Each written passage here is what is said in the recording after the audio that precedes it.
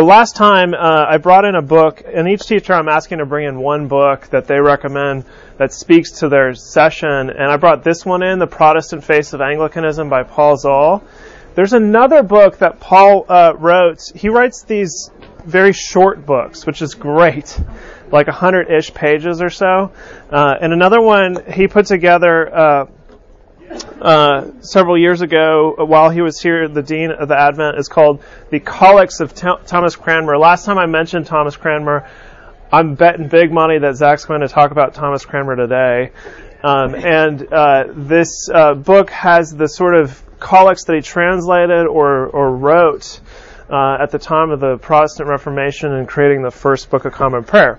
So that's all by way of introduction to say that's another one that I highly recommend that's a helpful sort of devotional, actually. And so this is the collect for, at the time, it was the 21st Sunday after Trinity, and I thought it might speak to Zach's lesson today. So let us pray. Grant, we beseech thee, merciful Lord, to thy faithful people pardon and peace, that they may be cleansed from all their sins and serve thee with a quiet mind, through Jesus Christ our Lord. Amen. I'm not going to read that whole meditation, but I just want to read this history here. This is the last of the collects taken from the Galatian Sacramentary. Cranmer changed the original indulgence to pardon because of the medieval abuse associated with the prior term.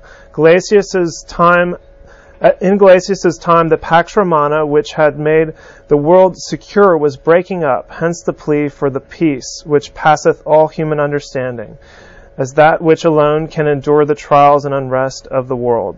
This collect is sometimes used in the Church of England to replace the absolution in morning and evening prayer when those services are conducted by a lay reader.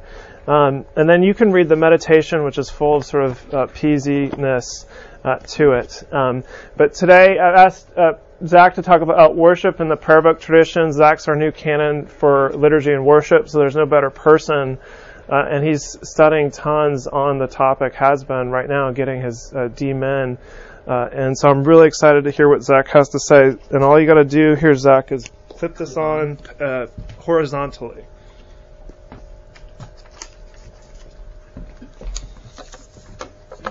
That's perfect.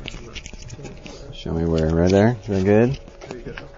Zach, you didn't introduce your wife. I would love to introduce my wife. This is my wife, Abby. You can always remember we're opposite ends of the alphabet, A and Z. So if you have trouble remembering, she's Abby. I'm sorry I'm in my purple Matrix outfit, but I always end up kind of running over and knowing that I don't have much time to change for the 11 o'clock. So forgive the sort of funny look about me right now. I look like kind of Barney meets Matrix. So I love the prayer book, and what I kind of want this session to be maybe is just an evangelistic battle cry for why we do what we do with the prayer book. And I'm definitely aware of a lot of the liabilities, I'd just say. But I think that the blessings of it outweigh those liabilities, and I'm willing to hedge those bets that way, which is why I want to talk about it today. And I want to first just begin by asking the question of what makes the prayer book healthy and vital. Like, what if we're a tradition of Protestant Christianity that worships with this book and does all these actions and says all these things? Like, what makes this healthy and vital? And the first thing I'd say is it's verbal. Think about this, especially in our day and age when we've got these kinds of devices and screens all over the place, all around. We're in a world that's awash in a lot of visual sensory experience. The way we get communicated to is visually. Even our text is done in visual ways. No longer do we just hear and see plain text. We have it sort of memed to us with these pictures, right?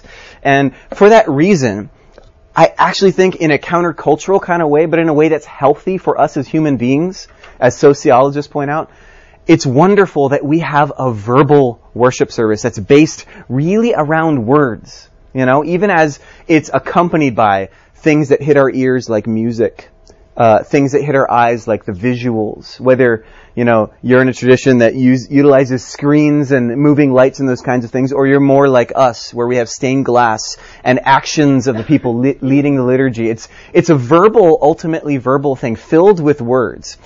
And for me, there's no getting around that our worship needs to be verbal, primarily because God has chosen to communicate His most pointed revelation. The revelation that we can bank on is His very word, through words of human beings written down. And so the fact that we have a verbal liturgy is actually, I think, really in line with the Scriptures. Secondly, we have something that's very tactile. Again, in our ephemeral day and age, when we're sort of used to looking at words that vanish as we scroll up and may never again be seen, to have something that we come into worship that is grounded in a physical book. You'd be surprised having conversations, especially with, there's this resurgence among younger folks, as they say, and it's a broad brush and probably a generality, just toward liturgy again, towards things like the way we worship again. But alongside this is just a desire to get past the screens and into physical things.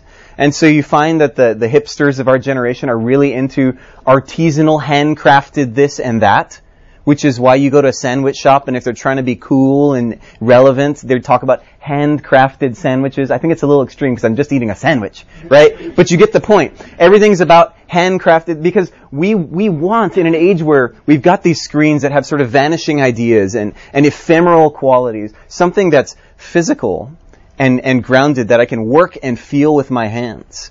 And that's actually one of the reasons why we continue to worship with a leaflet, so that we can have words that we might be able to go to later. We can see and won't go away if our phone turns off, That's part of the reasons that it might be great to worship in a prayer book tradition.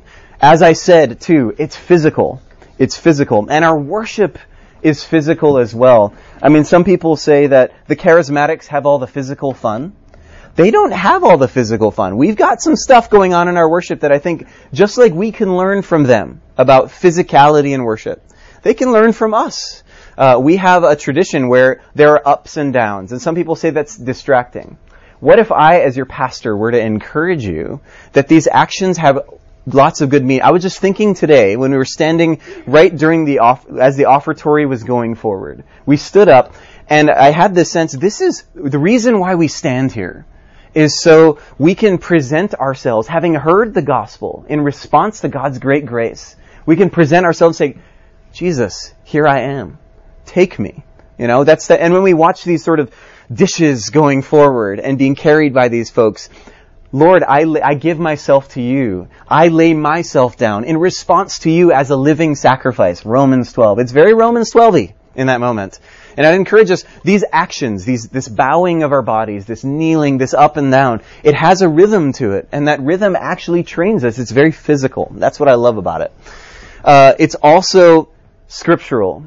So one of the beauties of what Cranmer was about in getting back to this, he just wanted more of the scripture read. It was actually his aim that if you came to worship on a regular basis every week, you would hear virtually the entire Bible read in a given year. That's how the lectionary worked. That's how he wanted it to be. Old Testament reading, Psalm, New Testament reading, and gospel. He wanted all those things to just wash over the people of God constantly.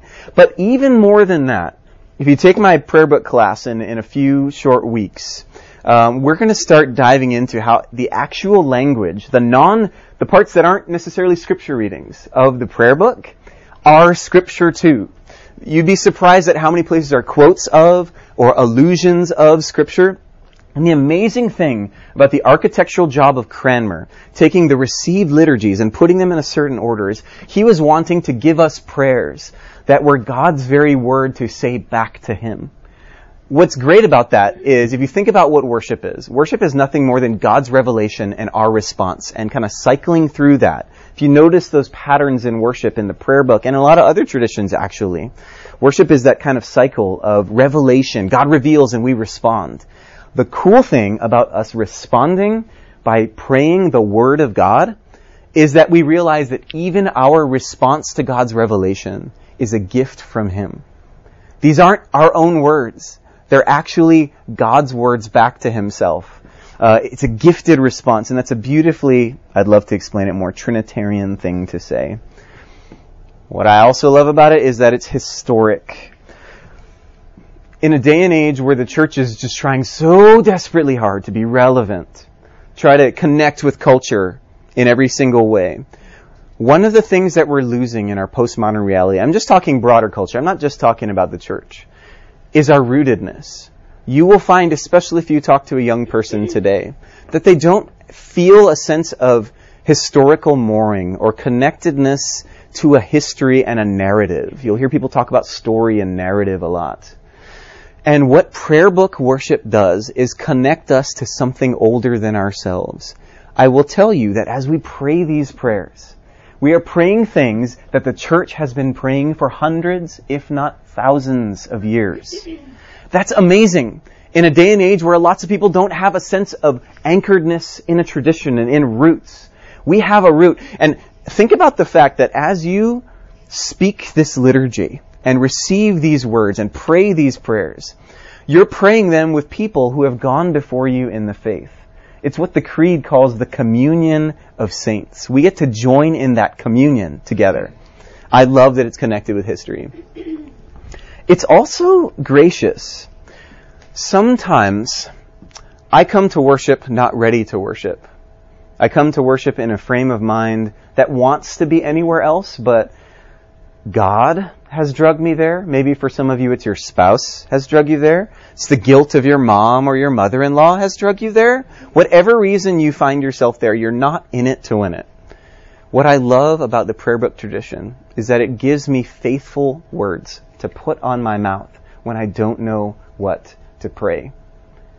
And the beauty of the repetition is, which I hope to end with, is that when I'm Monday through Saturday at pains to know how to talk to God, these words come flooding into my soul as things that I can say to Him that are faithful speech to my God, given to me in the history.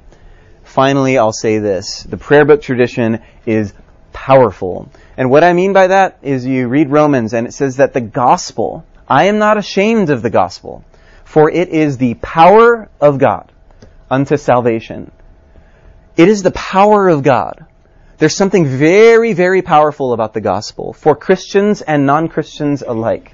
And I will tell you that our prayer book is filled with the gospel. It's filled with these cycles that sort of preach the law to the old person and then give the good news of the gospel again and again in these cycles over and over. And that makes it powerful. It doesn't need to be flashy. It just needs the gospel. And frankly, there's a lot of seemingly powerful worship out there that looks moving on the outside, but is very devoid of the actual power of God. When I read the Word of God, what brings the power? What brings the Spirit down? What ignites the people of God to love Him and to serve one another? It is the gospel and the gospel alone. Those things. So, in our brief time together, I hope to leave time for questions. Who knows? I want to do 3 things today. I want to look at the history of the prayer book to kind of give an overview. I want to look at the theology of the prayer book briefly. And I want to look at the spirituality of the prayer book. And I think that those 3 things are sort of, if I were to give an overview of it and try to launch you on a certain direction, it would be to talk about these 3 things. First, I just want to say, I want to demystify the word liturgy because I don't know how many of you have grown up with this word. I didn't actually grow up with it. And I didn't grow up in a tradition that had these kinds of words.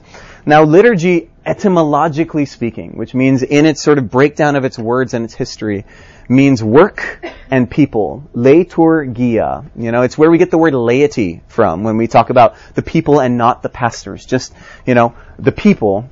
Liturgy means work and people. And there's kind of a debate about whether it's the work of the people or some people would say the work on the people. And I actually think it's some of both.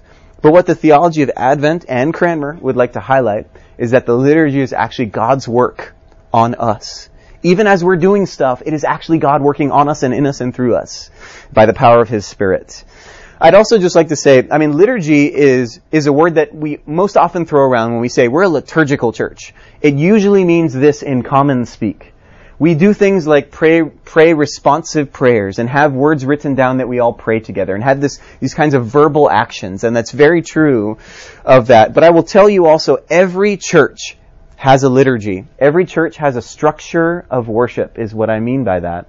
So whether your structure of worship is welcome, big group of songs to get you all hyped up, and then a sermon, then an offering, and then everybody goes with one more song, or whether your liturgy is more complex like the one we have, we're all liturgical here, properly speaking. But kind of on the street, for those who know, when we talk about liturgy normally, we're talking about something like a structured order of worship that gives us words of responding to and from God, and generally has readings and things and responses like that.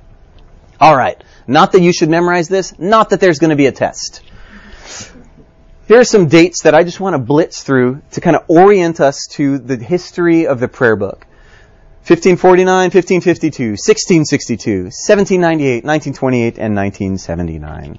Who knows what happened on those times? In 1549, the first English prayer book ever to hit the English-speaking world came about.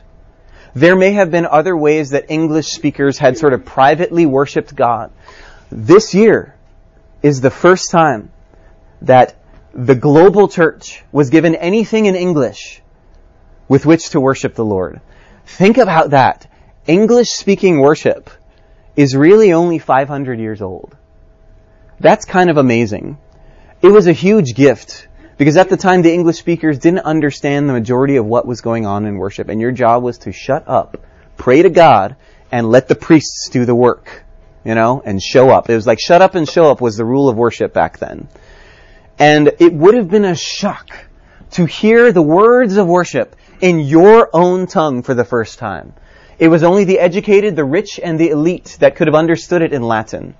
But us poor common folk would come into worship and would have to show up and shut up, because we didn't know what was going on. We just knew something magical happened up front, and that I could sort of tick off a box and God would think that I was awesome by being there, watching that. But for the first time, I was actually able to hear it and pray it back to Him. This is extraordinary. Now, this first gift of the prayer book to the English-speaking world, I would say that it's been on a trajectory ever since. And whether or not a church is an Anglican church, or whether a church is full-blown charismatic, there is an element of historical. You've got to trace back some of what you do in any English-speaking worship service back to what Cranmer did in 49 and 52. It's pretty amazing the trajectory he set the English-speaking world on with the result of this work. This work was kind of a half measure.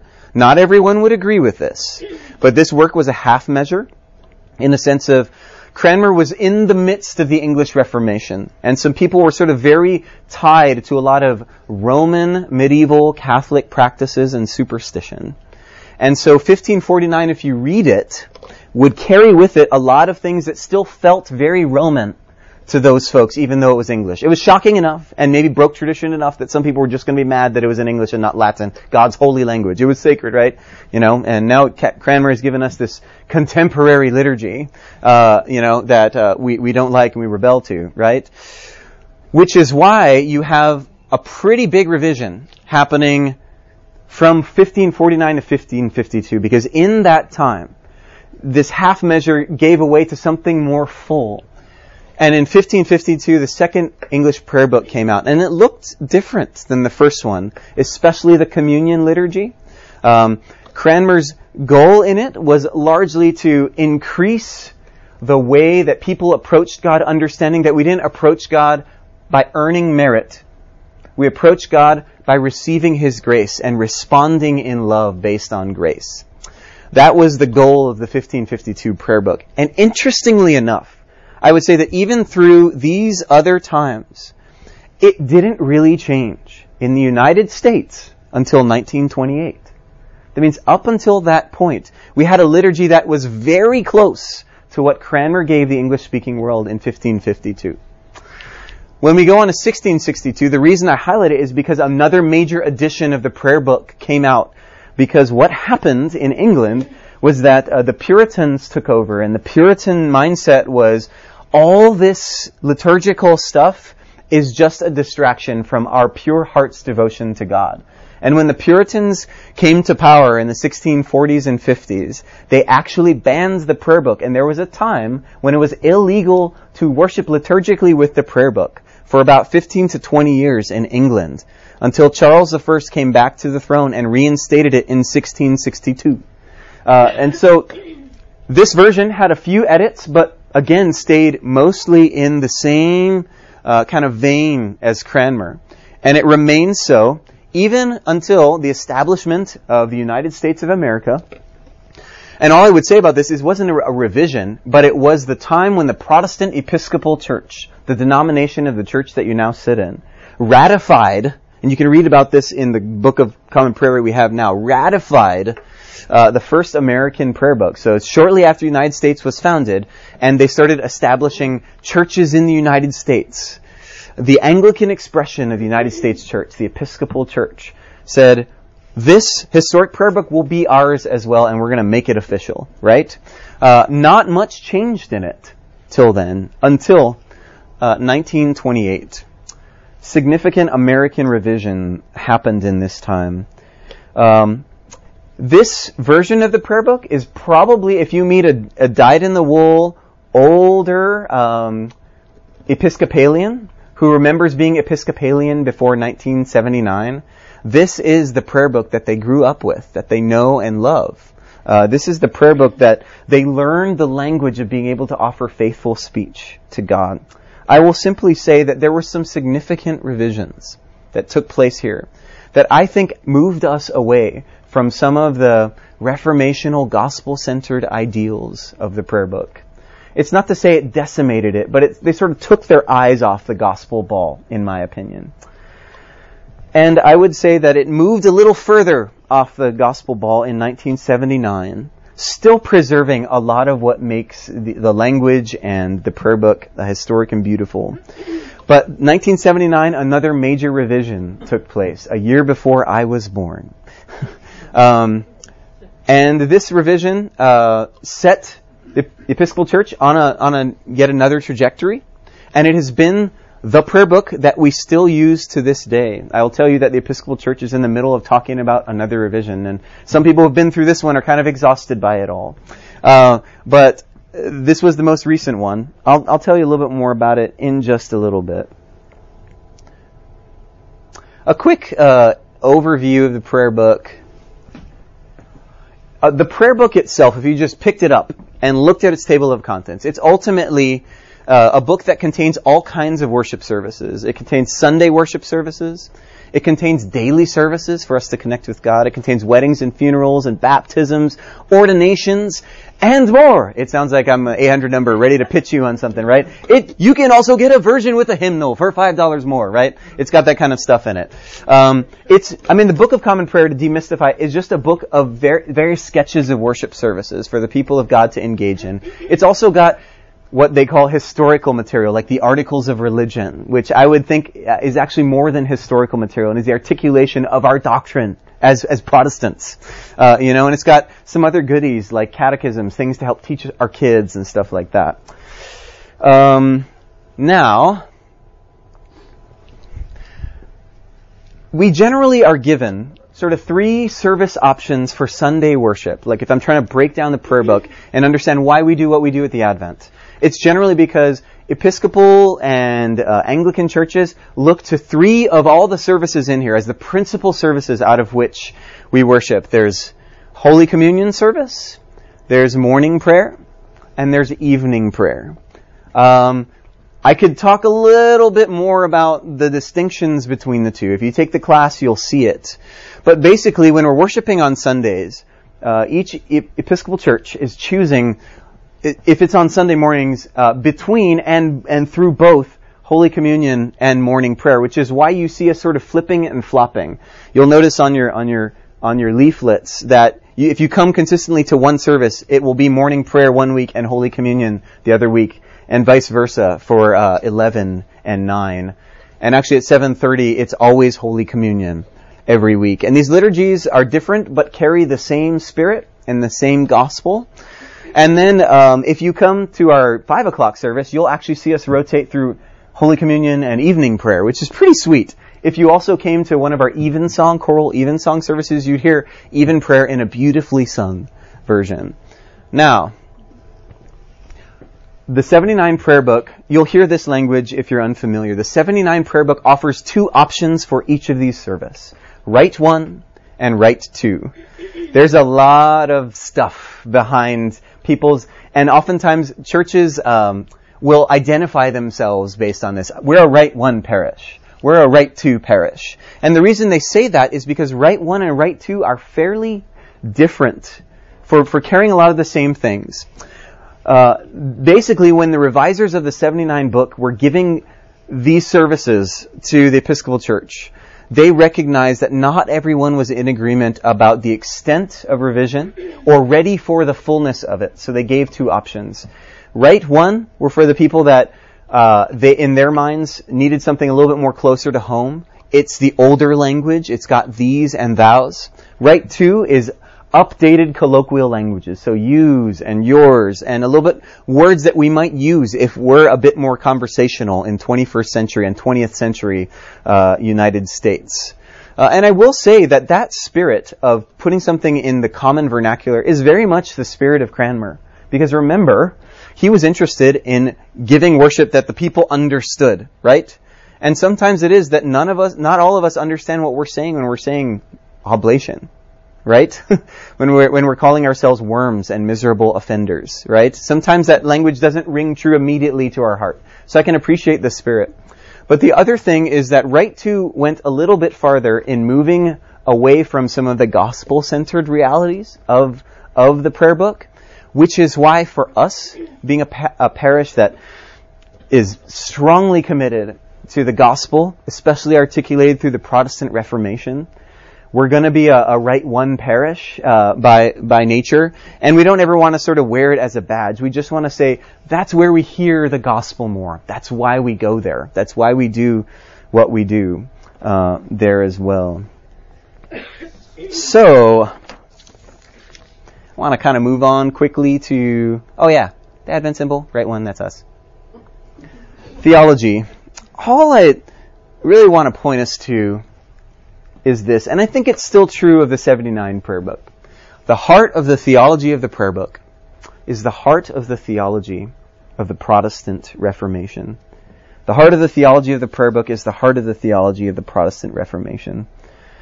In the Protestant Reformation, the church, and I think it was a move of the Spirit, the church was rediscovering what the free grace of God through Jesus Christ's full merit of life and death on our behalf meant.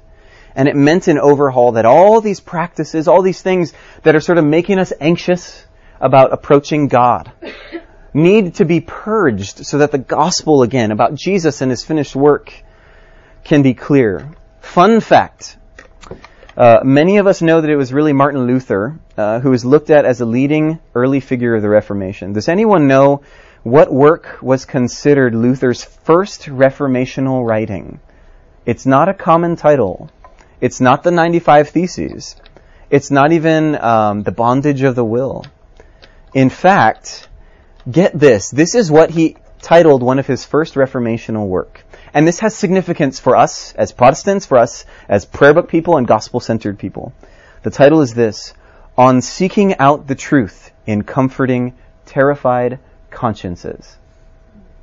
On Seeking Out the Truth in Comforting Terrified Consciences. The Protestant Reformation wasn't about pie-in-the-sky, ethereal doctrine. It was about, I said ethereal, and Siri thought I was speaking to her.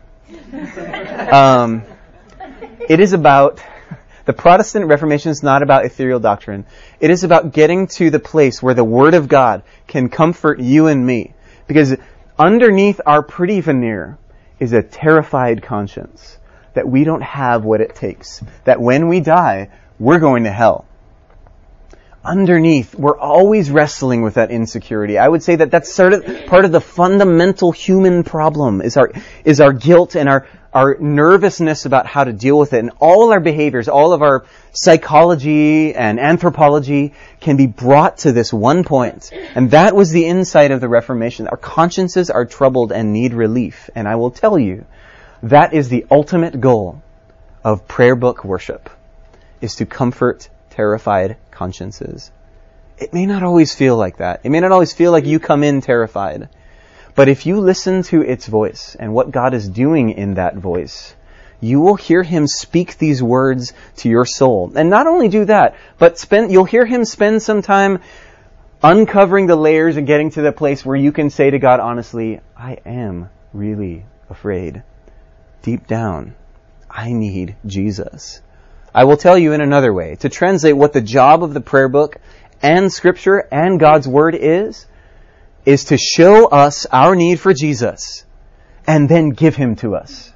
Two things. To show us our need for Jesus and then give Him to us. That's the goal. That's why we worship in this. That's the theology of the prayer book in a nutshell. That's the theology of the Protestant Reformation in a nutshell. We get confused sometimes because sometimes we think it's about ultimately politics or Enlightenment philosophy or whatever we can sort of analyze. And we can psychoanalyze Luther, Calvin, Zwingli, Cranmer. This is what it boils down to, folks. We are all troubled and need a Savior. That's what it's about. That's why the prayer book is what it is. Which is why you hear things like the comfortable words. Cranmer called them comfortable words. Come unto me, all you who are weary and heavy laden, and I will give you rest. For God so loved the world that He gave His one and only Son, that whoever believes in Him will not perish, but have eternal life.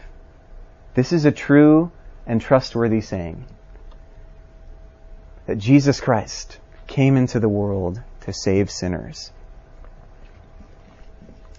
What's the last one? And if anyone sins, we have an advocate with God the Father, Jesus Christ, the righteous one.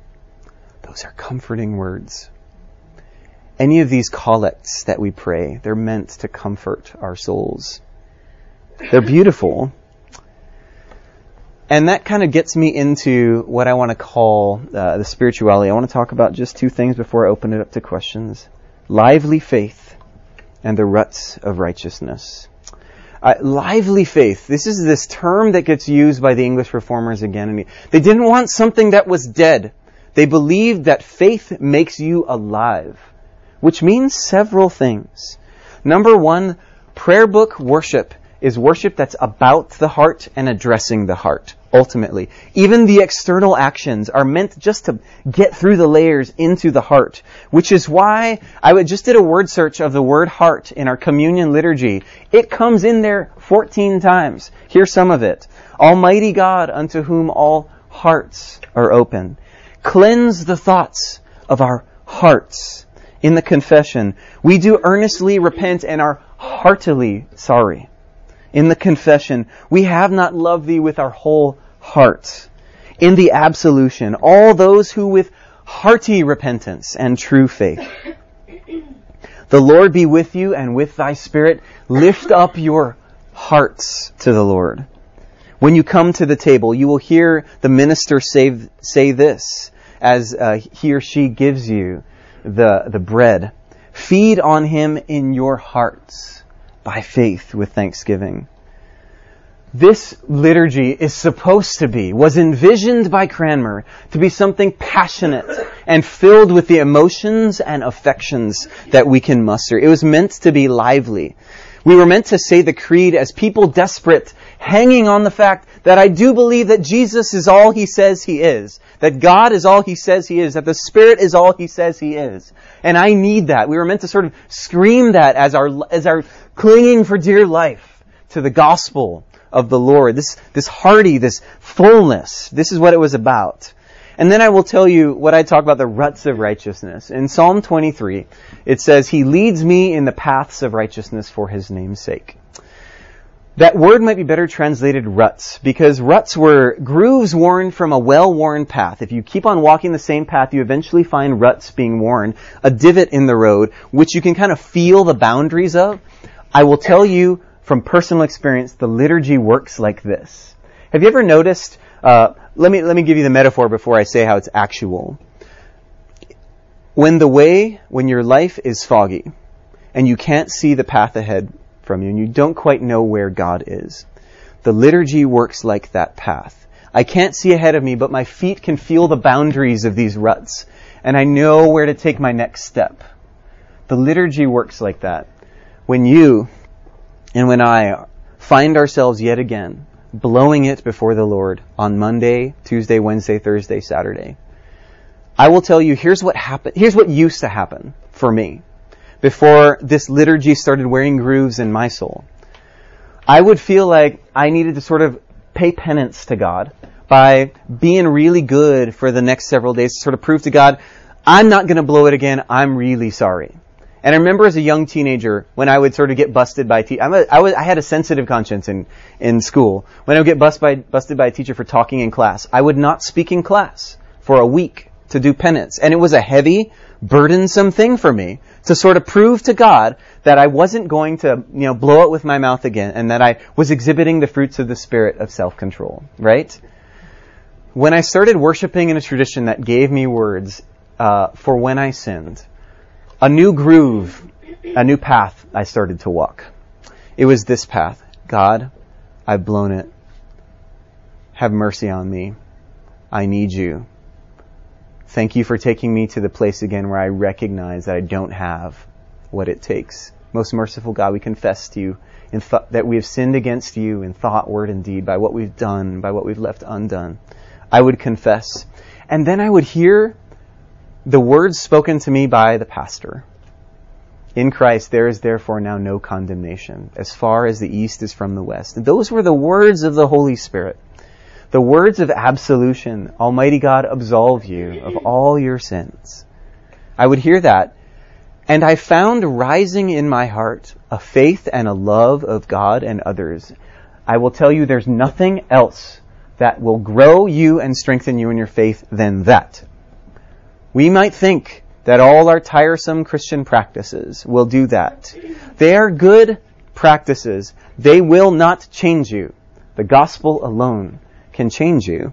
And those ruts that are being worn in this pattern of saying the same things every week will come to bless you when you need it most. Any questions? How long have you been following the prayer book? Since college informally. I've never been worshiping consistently a tradition that followed it. So I've always been like this fanboy that's been sneaking it in to where I was at the time, in bits and pieces and with the spirit of it. Yeah. Yes, sir. This is a little bit of a story about the prayer book and its efficacy. When I was doing penance at Marion Military Institute for my indiscretions at W&L. Wow. We had a delightful circuit riding Episcopal priest who came to St. Wilfrid's. He told the story to us of getting a call from one of his Baptist friends and compatriots who said, Coleman, you guys use this book of common prayer, don't you? He said, yeah.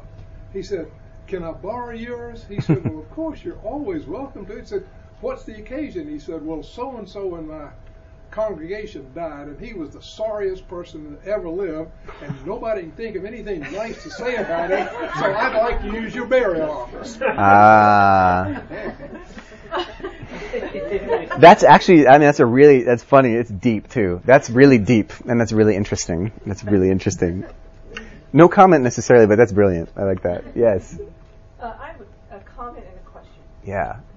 My comment is, I think it's so cool when you look at the time period leading up to the Reformation, how many, tangential people, how many just not related necessarily to the Reformation, how many people God used to bring the Reformation to be. Yeah. Seemingly not related things. Mm-hmm. Were. I think that's so cool. It is cool. God's Spirit's great. The second thing I would ask is at a time that and I share your passion for the prayer book and for the stuff you could explore in it. Do you fear that the service leaflet that we now use limits that possibility in our service? That you don't have the prayer No. book in your hand, you Good question. I personally actually think it enhances us. I mean, honestly, the goal of the prayer book is to get beyond it to Jesus.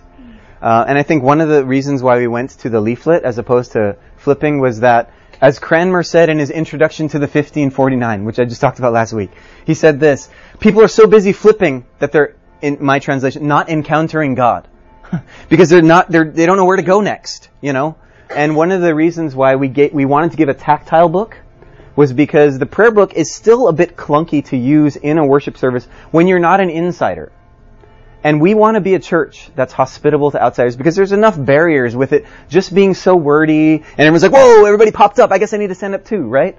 And so one of the things that we're trying to accomplish is make it an easier in for folks while still being a tactile place.